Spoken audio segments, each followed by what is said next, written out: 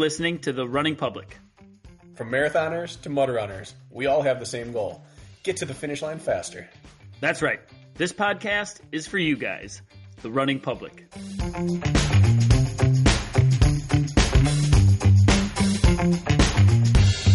This is The Running Public's Training Tuesday. Training Tuesday is where we talk about training only. One topic, we dive deep, we explore it completely. It's training, it's Tuesday. Training Tuesday. Tuesday. Kirk DeWint is sick this week, and I was unable to really lock down a guest co-host. I had an idea for what I wanted to do with this, but I didn't want to rush it. And I've been having something stuck in my craw these last few weeks. Something that's come up with conversations with athletes, something that keeps coming up in messages that we've had come to the podcast. And we've talked a lot on here before about how there seem to be themes. When we get Q&A questions, oftentimes, if we get 20 questions, 5 or 6 will have the same theme. People seem to kind of cycle together on issues or problems or successes. And this one came to a head for me because a little backtrack, I guess. Tomorrow, I am going to my dad's school to speak with his group of young men who are kind of part of this pilot program to take at-risk kids and basically make them into men, contributing men rather than kids on a path for destruction in your community. And they're having a lot of success with this. And so they bring in theory, functioning members of society to talk to the young men and just say, here's my story. Here's how I got to where I am. And here's something that has jumped out at me in my line of work as an important characteristic that a man has in order to be a successful, functioning man. Not a guy, not a boy, but a man. Because there's a definite delineation between the two. Most of the male-based problems we have in our society are because they're being guys or boys, but not men. Now, this topic today has nothing to do with man, woman, child, boy, but the concept of what makes you a stand-up, fully functioning member of society really mirrors what makes you a successful athlete, a consistent athlete, a determined parent, someone who is going to take care of business in any walk of life. And we were talking about potential topics for what we're talking about with the students tomorrow. And we ended up having this conversation. We went down a rabbit hole based off of a few interactions I've had with athletes. And the concept was something that we have talked about on here before, but I am going to preach about today because I got all worked up about it in the car on the way to O'Hare International Airport. My parents are heading off out of town to Australia, and we're going to be stuck here in the Wisconsin winter. And maybe I was in a bad mood, but I got all fired up about this thing that's been happening. And now you guys get it as well. So without further ado, no real intro. We're just jumping right into it. When Kirk and I have worked with athletes, it has really mirrored when I worked with students as a teacher. And it mirrors the interactions we have with adults and children and teenagers in our normal lives, interacting with people in the community, and that I believe all people are sorted into two camps, one of two, and you can't be one and the other at the same time. You can only be in one camp. And that is, you are either the person who finds a way to get things done, or you're the person who finds a reason not to get things done. I think at our core, we are one of two people. And there is wiggle room. You can find a way to change from one to the other, but as long as you try straddling the line, you are the one who finds a way not to get things done. In my mind, as long as you're showing both characteristics, you can't be in the positive camp. You're still in the negative camp. You can show flashes, but you're really one camp or the other. You either get things done and you find a way to do so in any situation, or you always find a reason not to get things done. And this came to head with me this week because there were a few interactions on Instagram, a few interactions in email, and then I'm not going to put a timeline on this because someone might feel called out.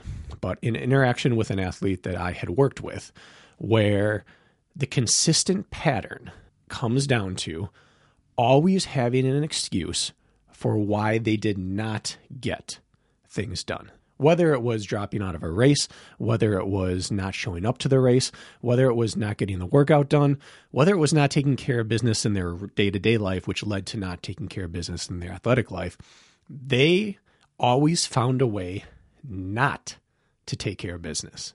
And it's a very frustrating place to be as an individual, but it's a place that you learn to cope, because we learn to cope with anything. But the downside of learning to cope here is that you build up this repertoire of moves, this repertoire of responses and pieces of armor that you put on so that you stop over time feeling any share of the responsibility for why things don't get done. So when something pops up in your family, there's a family emergency, there's a personal tragedy, there's a work-related issue, there's a relationship issue, things were too emotional, I didn't get enough sleep, my boss made me work extra, we got dumped on with snow. No matter what the situation is, it's an instant, I'm not getting my workout done today. And over time it goes from, oh, I feel terrible I didn't, to, well, I didn't get it done and here's why, to you just lead right with the excuse and don't even attach a personal feeling to it. And that's the stage it got to with this one individual athlete that I'm thinking of right now. But that the tendencies and the traces are popping up in all these other interactions that I'm seeing with people, primarily when they reach out for either a consult or advice saying, listen, here's all the things I'm dealing with. Here's why it's not working. And so I need you to find a way to work around this.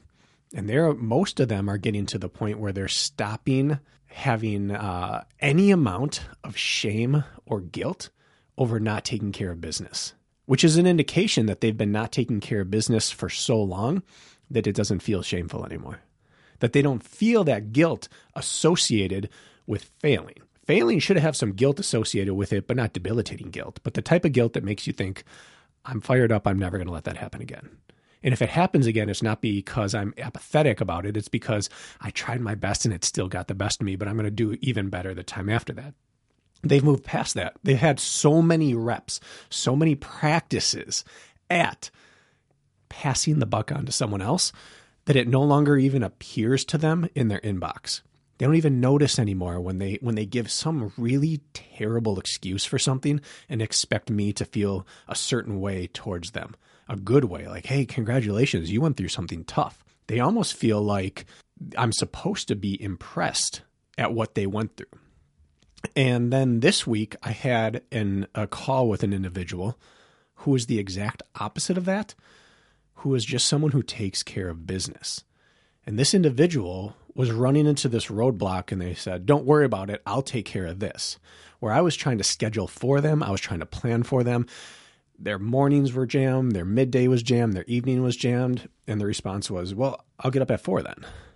And then we talked and I said, well, on one of these days, we really do need to find a longer time block, because to be prepared for an ultra, can we do it on low volume? Yes. Can we do it without being able to get to the mountains? Yes.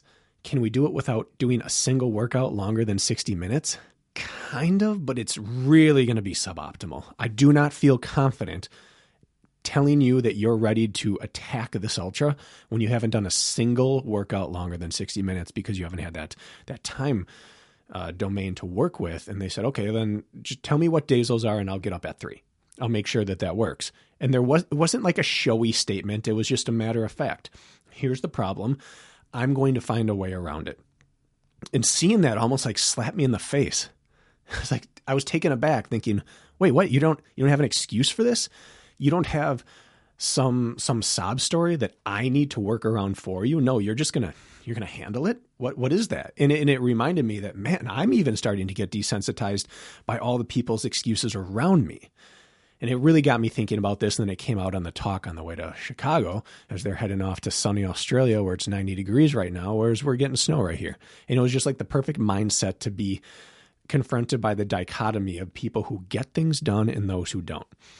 And one thing that my father and I were discussing is the fact that in this current day and age, we came up with these stories of people who went through great trials and tribulations and succeeded. And these make the great stories, right? Miracle, the hockey movie. We have things like Rocky. Rocky was a movie I was shown at like 8 years old for the first time, and it changed my life. Even things like Star Wars are based around a kid who is on this, desolate, poor, forlorn planet, and then gets against all odds, makes it up and becomes the hero of the galaxy. Like, all of these great stories start with someone who is really disadvantaged. And we associate that story, the hardship that they've gone through, with this huge come up. This against all odds, Team USA beats the Russians in hockey at the Olympics. It's never been done before, but they did it despite having all of these things, political, athletic, systemic, stacked against them. Having, Jackie Robinson's story, things like this, where people are not set up to succeed. They have so many things go their way, and then they do it anyway, and it's this huge heroic story. Well, somewhere along the line in our generation, primarily is what I'm hearing, people plus or minus 15 years from my age, is that we've skipped the ending and still expect the audience reaction. This terrible thing happened to me. This inconvenience happened to me. Pause for applause. There's this disconnect. Like, we're missing the part where you pull yourself up by your bootstraps and get to work and get it done. But no, that's being skipped right now. Right now, there seems to be a whole lot of people out there who feel that you are compelled to be impressed by how difficult their situation is. And the fact of the matter is, as difficult as it may be, as unfair and unjust as your situation may be, it's not special and it's not impressive. Maybe it should tug at my heartstrings, but there's real hardship out there all over the place. And so yours is not unique. I can feel for you. I can be empathetic towards you, but I'm not impressed by it. I'm not impressed by you experiencing hardship. I'm impressed by what comes next, after the hardship. That's where the story is made. There are millions upon millions of stories that begin every single day that don't reach the production company for a movie because there was no next step. The terrible hardship happened, and then it ended, and life went on exactly as it was before or worse. And that doesn't inspire anyone. This is a hard, cold-sounding truth, but it's the truth. There are a million people in your exact situation right now going through your exact circumstance. So even though it sucks in your moment when your boss makes you work more, or someone in your life gets sick, or there's true personal tragedy, it is terrible, but it also is not unique. We are almost incapable of experiencing a unique situation in this day and age. 7 billion people on the planet. It's really difficult for you to come up with a unique situation. And that should be comforting. That should give you the comfort that other people have survived this. Other people have found a way through. And if I don't, I'm choosing to be among the common mass of people that don't get it done. So no one's going to make the movie about you unless you do something uncommon in your common situation. That is the way to break this down in your mind.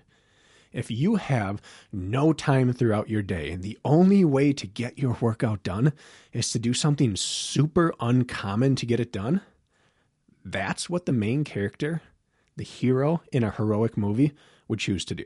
The side character, who the hero sees later on in the day as they're just getting out of bed, is going to make the same choice that you made when you skipped it. So no, I do not feel any amount of respect or gratitude for you sharing your hardship with me. I feel respect and gratitude for when you share what you went through and then how you got through it. And talking to the people who do get through it, it seems so simple and so black and white, which is their mindset. The entire way that they've wired their life is that whatever happens to me is just a variable. It's a thing. I attach no emotion to it. It is just a 1 or a 0 on the screen in front of me, and I am going to formulate a plan to overcome whatever gets put in front of me. I'm going to try to stay detached from it. I'm just going to say, yeah, this is going to suck to get up super early, but it's what's going to happen because otherwise I don't get around it. And if you're not approaching it that way, then I'm talking to you right now. And sometimes this is me. This isn't me high and mighty saying I'm better than you. I sleep in far too often and have to cram my workouts in somewhere else. That's okay. It's not about being perfect. It's about, do you get things done or do you not get things done? Do you find a way to always be the person who is playing a bit of that victim card? Oh, you wouldn't believe what my schedule was like this week. Guess what? I don't care, because I know someone with a worse schedule than you who gets their stuff done. You wouldn't believe the argument I had with my significant other. No, I probably wouldn't believe it. I don't care either. What I care about is what happened next. Did you allow that argument to also poison the well of your workouts, which in turn poisoned your next interaction with your partner because they are now, in your eyes, responsible for missing the workout? Or did you go out and nail your workout, come back with a renewed sense of commitment and confidence, and handle the next inspirational moment with your partner? Inspirational because you did it correctly now, rather than a destructive moment with your partner. You would not believe the travel that I had to endure. I had to get up at 6 a.m. to drive to the airport, and I didn't land until midnight. And from there, I didn't get to the hotel until 1 a.m. There was no way I could have raced well. Well, listen, not to toot my own horn, but you just described the exact situation that led up to me winning my biggest prize money I've ever earned in my life. 6 a.m., drive to the airport, 3 hours of layovers, delays, land after midnight, no rental cars available, hitchhike to the motel, get up at 4 a.m. after going to bed at 1:30 in the morning to try to force some breakfast down. And then I had my best race of my entire life. Again, I'm not the poster child for this. And since I'm not, and I found a way through it, you can find a way through. So I'm not impressed by your situation. I'm impressed by the reaction to your situation.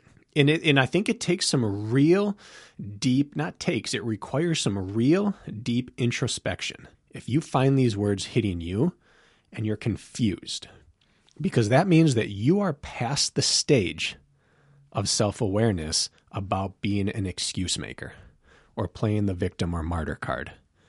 If every situation that happens bad in your life is someone else's fault, and it correlates to you then skipping the thing, which would be you taking care of business, then we're talking about you, and you're past that stage, which means you've got some real work ahead of you in terms of rehabbing the way that your mind approaches these situations.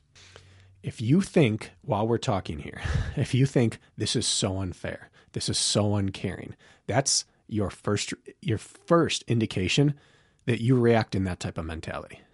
If you get upset towards me a little bit during this time or start running the scenarios like, well, he doesn't understand, that's your indication that you are this person. And it's okay if you are, because like I said from the beginning, there's wiggle room here. We can jump from one camp to the other. You can fix this. There's no physical component to this.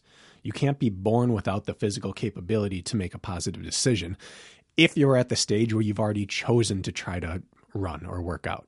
Like you're lacking the disability that would prevent you from doing this. So since you're already here, it means you have the capacity to jump into the positive camp, to become the person that just finds a way to get things done.